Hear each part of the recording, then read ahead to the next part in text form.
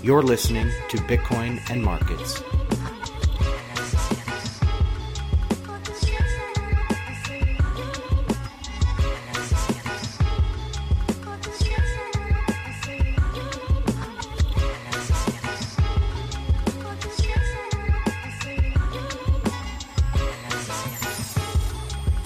Hello everybody, welcome back to the show. My name is Ansel Lindner, this is Bitcoin and Markets, and damn do we have a full show today.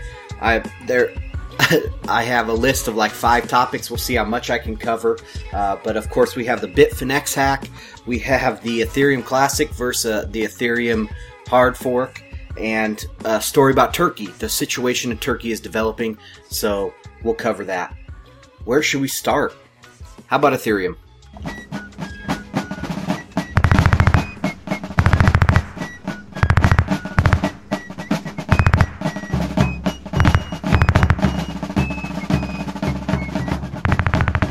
Okay, so the Ethereum Civil War is still raging. It's between Ethereum Classic and what I call the Ethereum hard fork. It just helps me kind of visualize what is happening. With Bitcoin Classic, that was going to be the new hard fork. Okay? But in Ethereum Classic is the original chain. So it's backwards from what we were kind of experiencing with Bitcoin over the last 12 months or so. The main difference here is that Ethereum hard fork is a moral judgment on what happened with the DAO hacker. That's all you can say. And I've said this in the past. It's a moral judgment. And the foundation has put their morality onto the blockchain. And a lot of people don't like that. And you can see, not only do they not like the management of Ethereum, the Ethereum Foundation, they don't like the moral judgment. They don't like the ability to change something because you disagree with the outcome. This is supposed to be a true record of history. It's not supposed to be changing at the whims of man. It is able to be changed, but it's very, very hard. And that's symbolized there. The Ethereum hard fork side, they don't care. They want to make it easy to change, where the Ethereum Classic side wants to make it hard. There's a lot of speculation happening, obviously, in Ethereum. Ethereum Classic has gone up in value quite a bit, where the Ethereum hard fork has stayed pretty consistent, but it's gone down as well. I think it got down as low as $8 again, and Ethereum Classic has gone up as high as almost $4. So, and I'm on the record as saying it will reach parity. I think this first initial stage, there's some of the whales out there, cause Ethereum was pre-mined, right? It had an insta-mine where the foundation got a bunch, founding members got some money, and I think it's something like 200 people own 40%. I haven't looked at the numbers in a while, but they own like 40% of all the ether. If those people are selling their Ethereum Classic because they have a vested interest in the foundation, and things like that, you can see how that would push down the Ethereum Classic price, and if they're buying Ethereum hard fork tokens, then that would be pushing up that price. So the whales have a vested interest to keep it different, but eventually they'll run out of money. And how long that will be, I don't know. The volume is pretty high, but how much of that is market making and how much of that is actual trading, no one really knows. It could go on for a while. Several weeks more, where the price is separated due to this type of arbitrage or reverse arbitrage, I guess you could call it. Yeah, so I see that happening right now. A lot of Bitcoin maximalists, or quote unquote Bitcoin maximalists, have gotten into Ethereum Classic. And I think that's not because they have a bone to pick with Ethereum. It's because they see value there. They see that it will reach parity. That the Ethereum Classic has more value than the Ethereum hard fork, because the Ethereum hard fork is that morality side, and they see the value of blockchain being an objective truth of the past.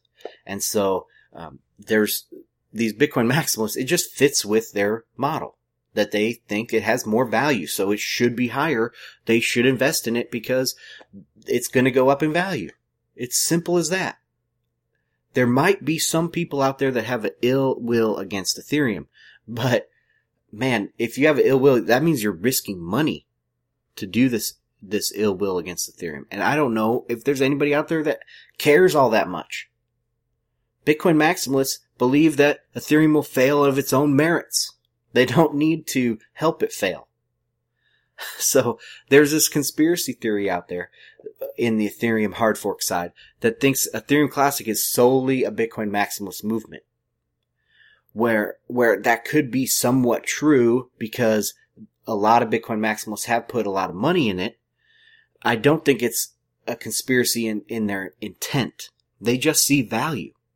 They just see it as being as valuable or more valuable than the new hard fork chain that currently has 3 times the value. I don't think there's any ill will, but that is a distinction there. Alright, let's hit an article on Ethereum. This is by Aaron Van Verden.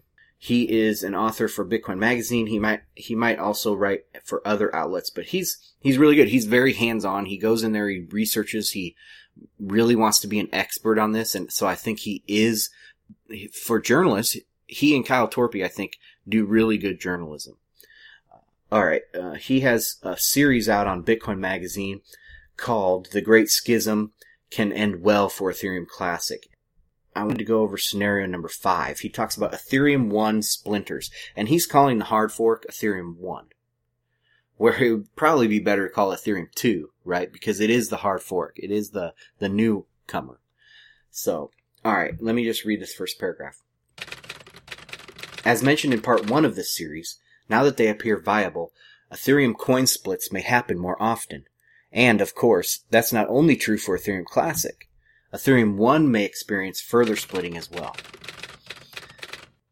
Hits it right there. They're both gonna fork. They have to fork. There's a difficulty bomb hard-coded in, so that, right now, it's running exponentially at a very low level right now. The minimum difficulty is increasing. And if they don't hard fork, that eventually will get too high. Sometime, early next year, middle next year, that difficulty will get too high, and they will, they'll never be able to find another block because it just is going to grind to a halt.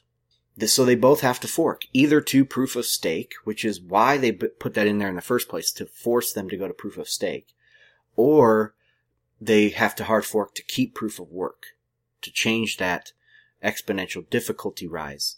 So yeah, they're going to be 4 Ethereums, and they're going to have to share the same market cap, I believe. So to measure this properly, I think we should look at market cap for all Ethereum. And the market cap for all Ethereum, it will give us a better understanding of what's happening. Whether it goes up or down, that's a better gauge than looking at maybe a ratio between them, because there's a lot of ways that you can play with that, like I mentioned earlier. Alright. Enough with Ethereum. Let's go on to a story from outside of crypto that's developing that I think is very important for the next couple years and the way the world will look. And that is Turkey and its efforts to realign. The failed coup and its efforts to realign their allegiances.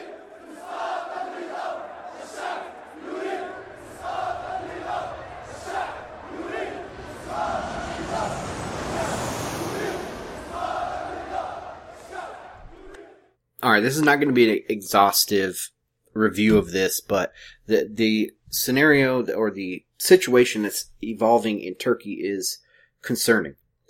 There is no good side or bad side. Erdogan is the president, and he is an authoritarian dictator.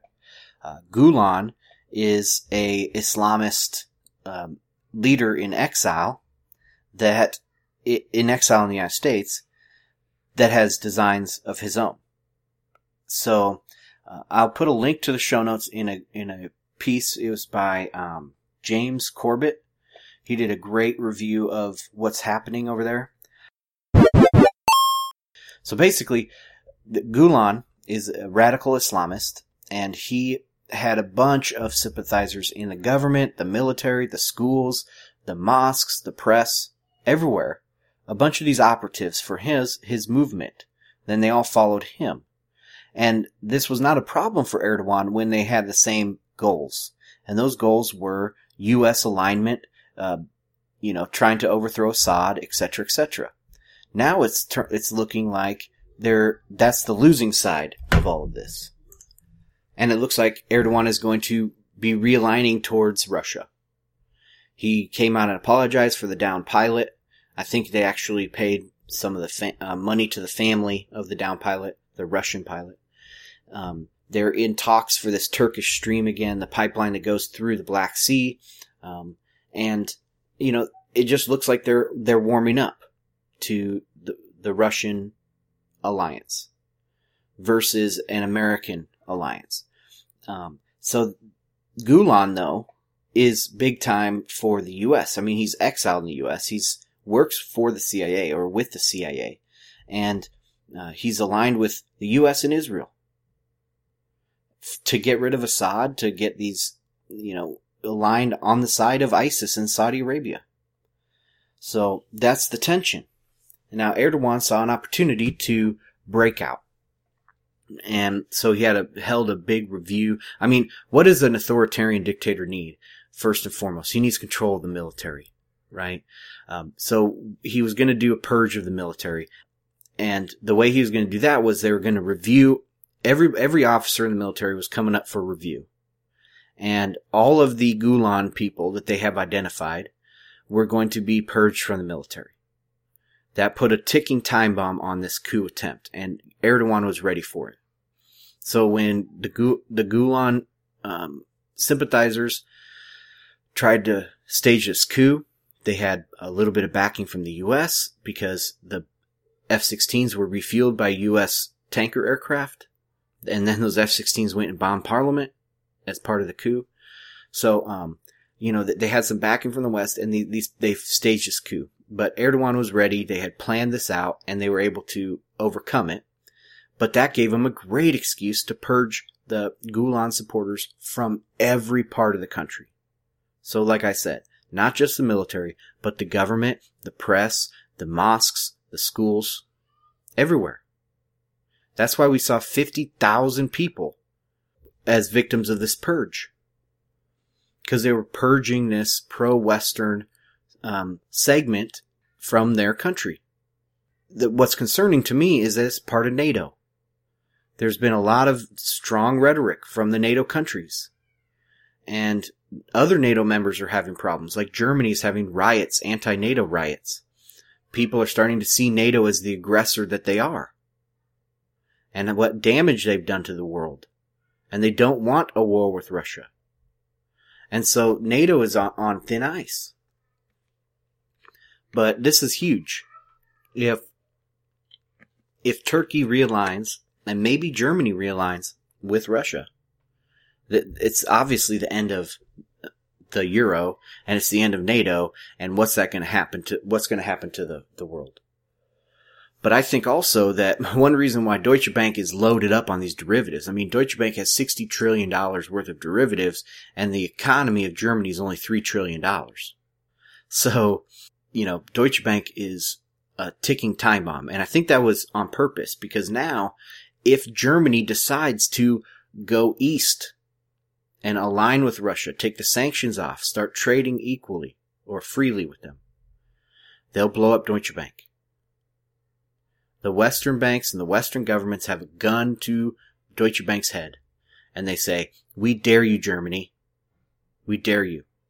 This means a lot for the financial world. And for Bitcoin, to tie that back to Bitcoin, you have all this uncertainty. And if you want to have a safe haven, a modern safe haven, you're going to go with Bitcoin. If you want to be part of the largest pre-mine in history, which is the gold standard, then you're going to buy gold, which is not a bad choice either. The worst choice is to hold euros right now.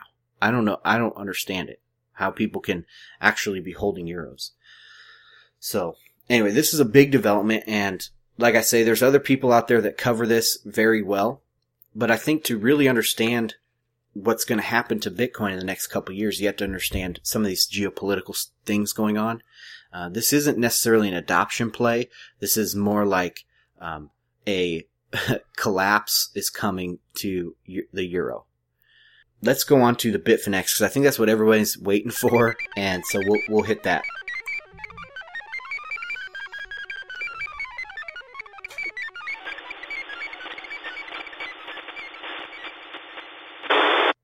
Okay, so the news cycle, the Bitcoin news cycle over the last 2 days has been all this Bitfinex stuff.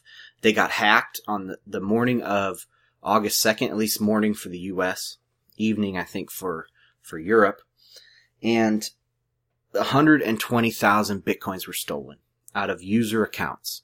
And it's basically the way they had it set up was each user had a multi-sig wallet secured, quote unquote secured by BitGo, and the attacker somehow got all the keys and was able to steal all of that Bitcoin. This was not, obviously, a problem with Bitcoin. Bitcoin functioned exactly like it was supposed to. It was a problem with the security of Bitfinex. Now, I did have some coins on Bitfinex, which I did lose. It didn't wipe me out, but it hurt. So I do have a vested interest in this. That's just a disclaimer up front. One of the things I think is interesting is the difference between Ethereum and Bitcoin. So Ethereum had this big hack happen. They jumped on to, we need a hard fork. We need to save these coins. We need to, this guy was a thief. Moral judgments thrown out everywhere, and they fuck up their coin. Now Bitcoin, this happens. No moral judgments. I mean, people hate it, but there was a general, responsibility. Everybody in Bitcoin knows it's their responsibility. That exchanges are not safe. And it's their responsibility. They fucked up. I mean, yes, they can blame Bitfinex too, because Bitfinex did mess up here. I'm not taking their culpability or responsibility away from them at all. They did fuck up. But, nobody's calling for a rollback. Everybody understands this is the way the world works. You have to put on your big boy pants, big boy and girl underwear, and take some responsibility. Versus Ethereum, right? The shit show. The 16-year-old shit show that Ethereum is. So I think it's a great dichotomy there, which is awesome. Now this is not the first hack. We had the Mt. Gox hack, and to compare those, Mt. Gox was 800,000 coins, where Bitfinex, I said, was 120,000. Mt. Gox had 70% of the trading in the world for Bitcoin, where Bitfinex had, I think, less than 10%, because OKCoin has damn near 40-50% of the market for trading. But Bitfinex was the largest dollar exchange. It was the only dollar exchange that had margin. That's where the crux of this issue comes in, is the margin side. Now, what do I mean by that? Well, the CFTC, the Commodities Futures Trading Commission in the United States, they had an investigation going on Bitfinex, and Bitfinex changed their security model, how they handled their storage of Bitcoins. So they changed from a cold wallet to a hot wallet, or a hot multi-sig with BitGo. That was what ended up leading to this hack, or enabling this hack. And so, in my eyes, it's fundamentally a regulatory failure. It's a failure of regulation. It shows why regulation is unsafe. To regulate this market is unsafe. Especially if the regulators don't know what the fuck they're talking about. So I threw that out on Twitter. And I actually got Max Kaiser retweeted me, and Andreas retweeted me, and Swift on Security retweeted me. I thought, hey man, it's like my birthday or something. I felt great. But, and that meme of this, CFTC being behind this kind of spread. But there's been a lot of pushback. People are saying, no, that Bitfinex had a choice. Well, yes, Bitfinex had a choice, but here are the facts. Before the CFTC investigation, Bitfinex had a cold wallet that was secure. After the CFTC investigation, Bitfinex had hot multi-sigs that were insecure, and they got hacked. Those are the facts. And I'm not taking the responsibility away from Bitfinex at all. I'm not taking the responsibility away from the users at all. But I'm saying that in the absence of this regulation, this probably would not have happened. Again, the facts. I'll state them again.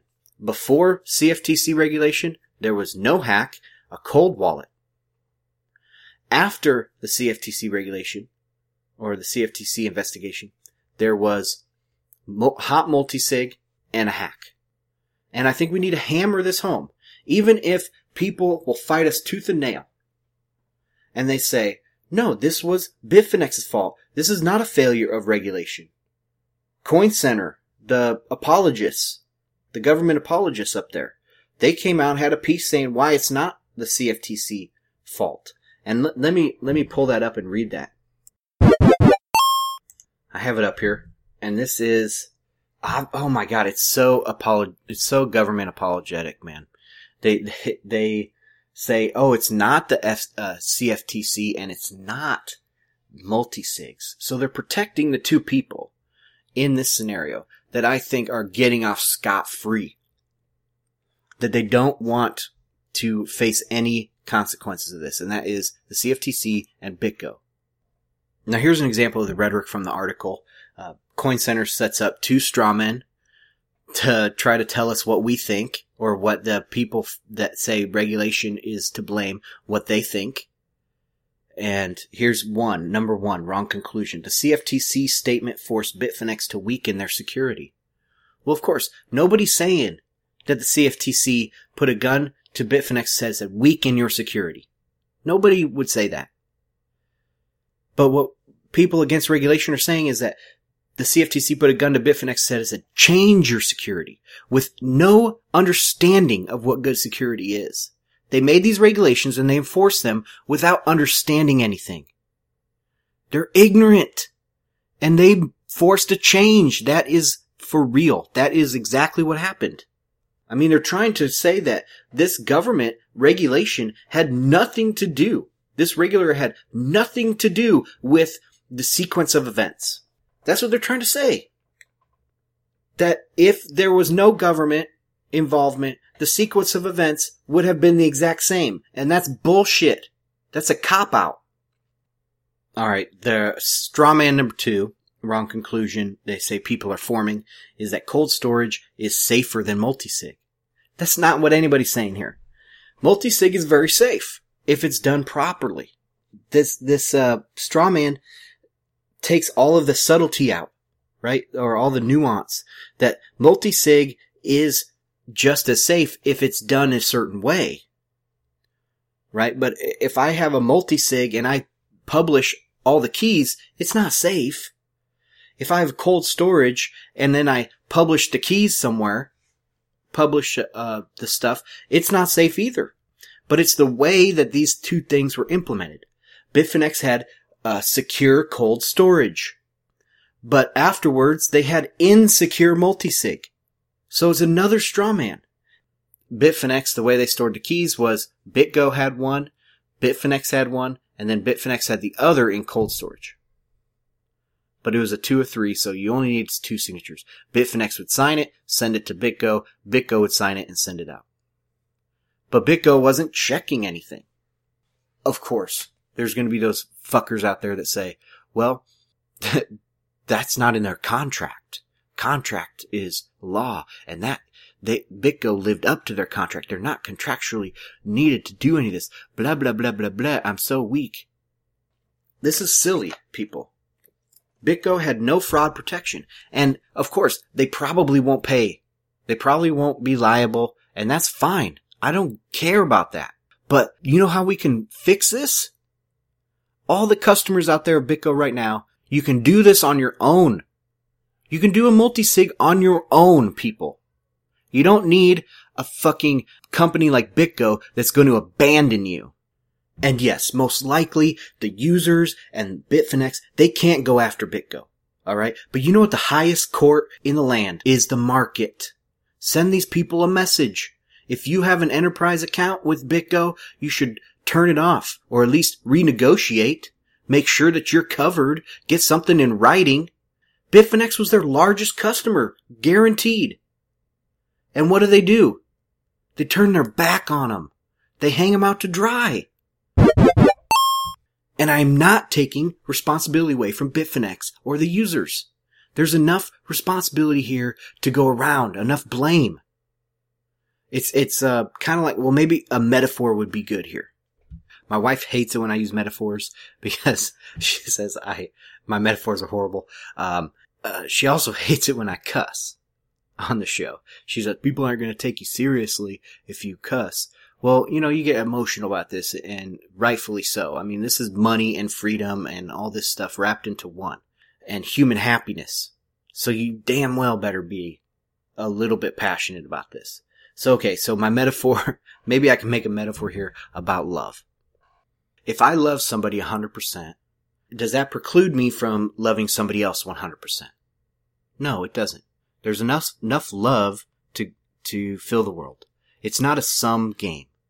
It's the same thing with blame or responsibility for some situation. That just because the users are 100% to blame and the Bitfinex is 100% to blame doesn't mean that somebody else, like the CFTC or BitGo, can have some blame in this as well. Now, liability is a different story because that has to do with legality. I'm talking about going forward, informing your actions in the future. That if you put some blame on a company or a regulator or something like that, you can change your future actions.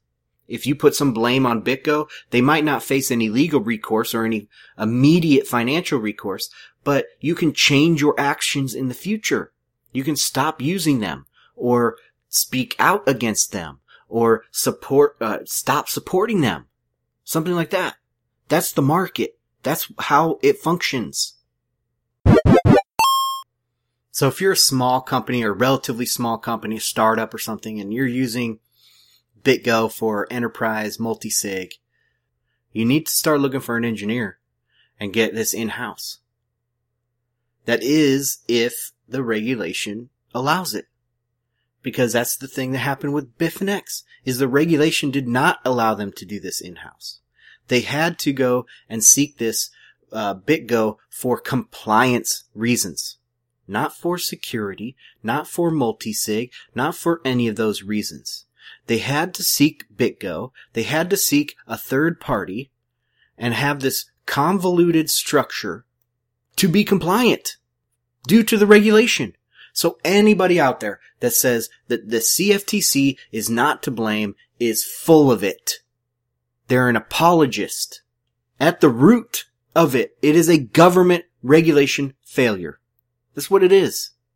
And if people like Coin Center or the Blockchain Alliance, and they want to come out with their rhetoric supporting government regulations, pandering to them, they'll say, oh, no, we want education and yada yada. We can see through your bullshit a mile away, people. We see through it. The CFTC has some responsibility. This is bad regulation by ignorant regulators. They're not only financially illiterate, they probably don't know how a fucking bank works, but they are technologically illiterate. These people are making your laws. They're telling you what you can do and can't do, or you go to a jail cell. My God. It's exactly like Soviet Russia, where these guys that are sitting in their palaces and stuff, they try to regulate how you make a horseshoe. It's ridiculous. Central planning doesn't work. And we can see this playing out in front of our eyes with not only the legacy financial world, but with Ethereum in the Bitcoin space. We see central planning not working out. I don't know how much evidence we need. Alright, let me cool down. Let's go back to the article, and this is the last paragraph, and I think this exposes a lot of their thinking process. Okay, so let me just read it. Every hack is a step back for our community and a revelation of the continued vulnerabilities in these technologies. But every hack is also an opportunity to learn and grow resilient. Let's make sure we don't learn the wrong lessons this time around by drawing hasty conclusions about regulation and multisig. Give me a frickin' break. That very first sentence, every hack is a step back for our community and a revelation of the continued vulnerabilities in these technologies. These technologies, Bitcoin, did not succumb to any vulnerability. The vulnerability was the regulatory vulnerability. It was a problem in the regulation. The technology didn't have vulnerabilities. The regulation had vulnerabilities. Get that through your thick skull, Coin Center. And what's hilarious about the last line, the being too hasty to draw conclusions. Coin Center is the one that's drawing these wrong straw man conclusions. So not only are they drawing their own hasty conclusions, but they are hastily drawing the other side's conclusions. It's insane. So let's get back on the topic of Bitfinex. It was a failure of regulation. You can't argue that Bitfinex changed their security procedures, not because it was more secure, but because it was more compliant. That's the bottom line. And this opens up the door now, however, to more regulation. And I thought that the block size was going to be the biggest topic of this coming year, but I think that it could be regulation, especially now that Ethereum is probably going to get sued or something like that. There's going to be some legal ramifications of the hard fork and all that. Maybe regulation it's going to be at least up there with the block size debate. So be watching out for that. And I'm going to continually say over and over again during that time that it was a regulatory failure. They don't know what they're doing. They're financially illiterate and they are technically illiterate. So why are they even thinking about regulating Bitcoin? Completely jumping topics. I want to touch on a couple things really quick here at the end. And I know I'm going over my normal time, but I'll try to wrap this up shortly. OneCoin. It's a fundamentally different scam. It's covered a lot in a lot of different places, so I'm not going to go into it very heavily, but I just want to point out that this is not your typical scam. Paycoin is your typical scam. It's a homegrown insider scam. It's Paycoin, Steam it. They're made by Bitcoiners for Bitcoiners. OneCoin and R3 for that matter, those are outside scams. They don't give a crap about about Bitcoiners or Bitcoiners' money. They're out to milk someone else's money. In R3's case, it is big banks and government. In the case of OneCoin, it's retirees. Okay, it's people saving for their future. But OneCoin would not be possible without Bitcoin first blazing the trail. You know, Bitcoin is now becoming somewhat of a household name. So, you know, people have heard about it. They might have read a couple stories in the, you know, mainstream financial press. And so when OneCoin comes around, they're not selling it to Bitcoiners. They're selling it to people that have heard about Bitcoin in passing for a couple years. And now OneCoin comes around and that's how they're getting their foot in the door. That's all I have to say. Like I say, it's covered elsewhere, so it's obvious scam.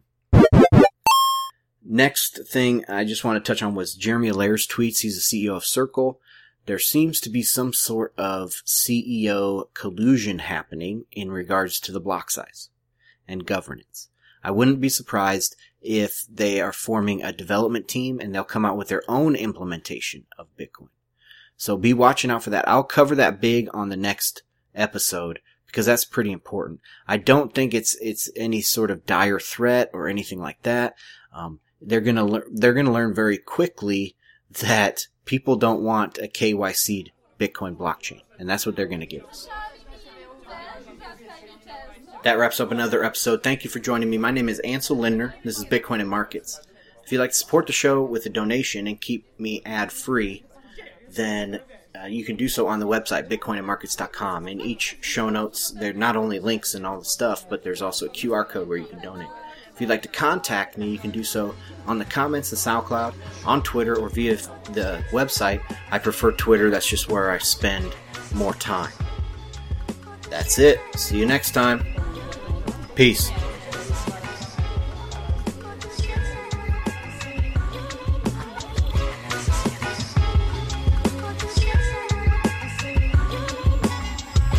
You've been listening to Bitcoin and Markets. Please like, subscribe, and we'll see you next time.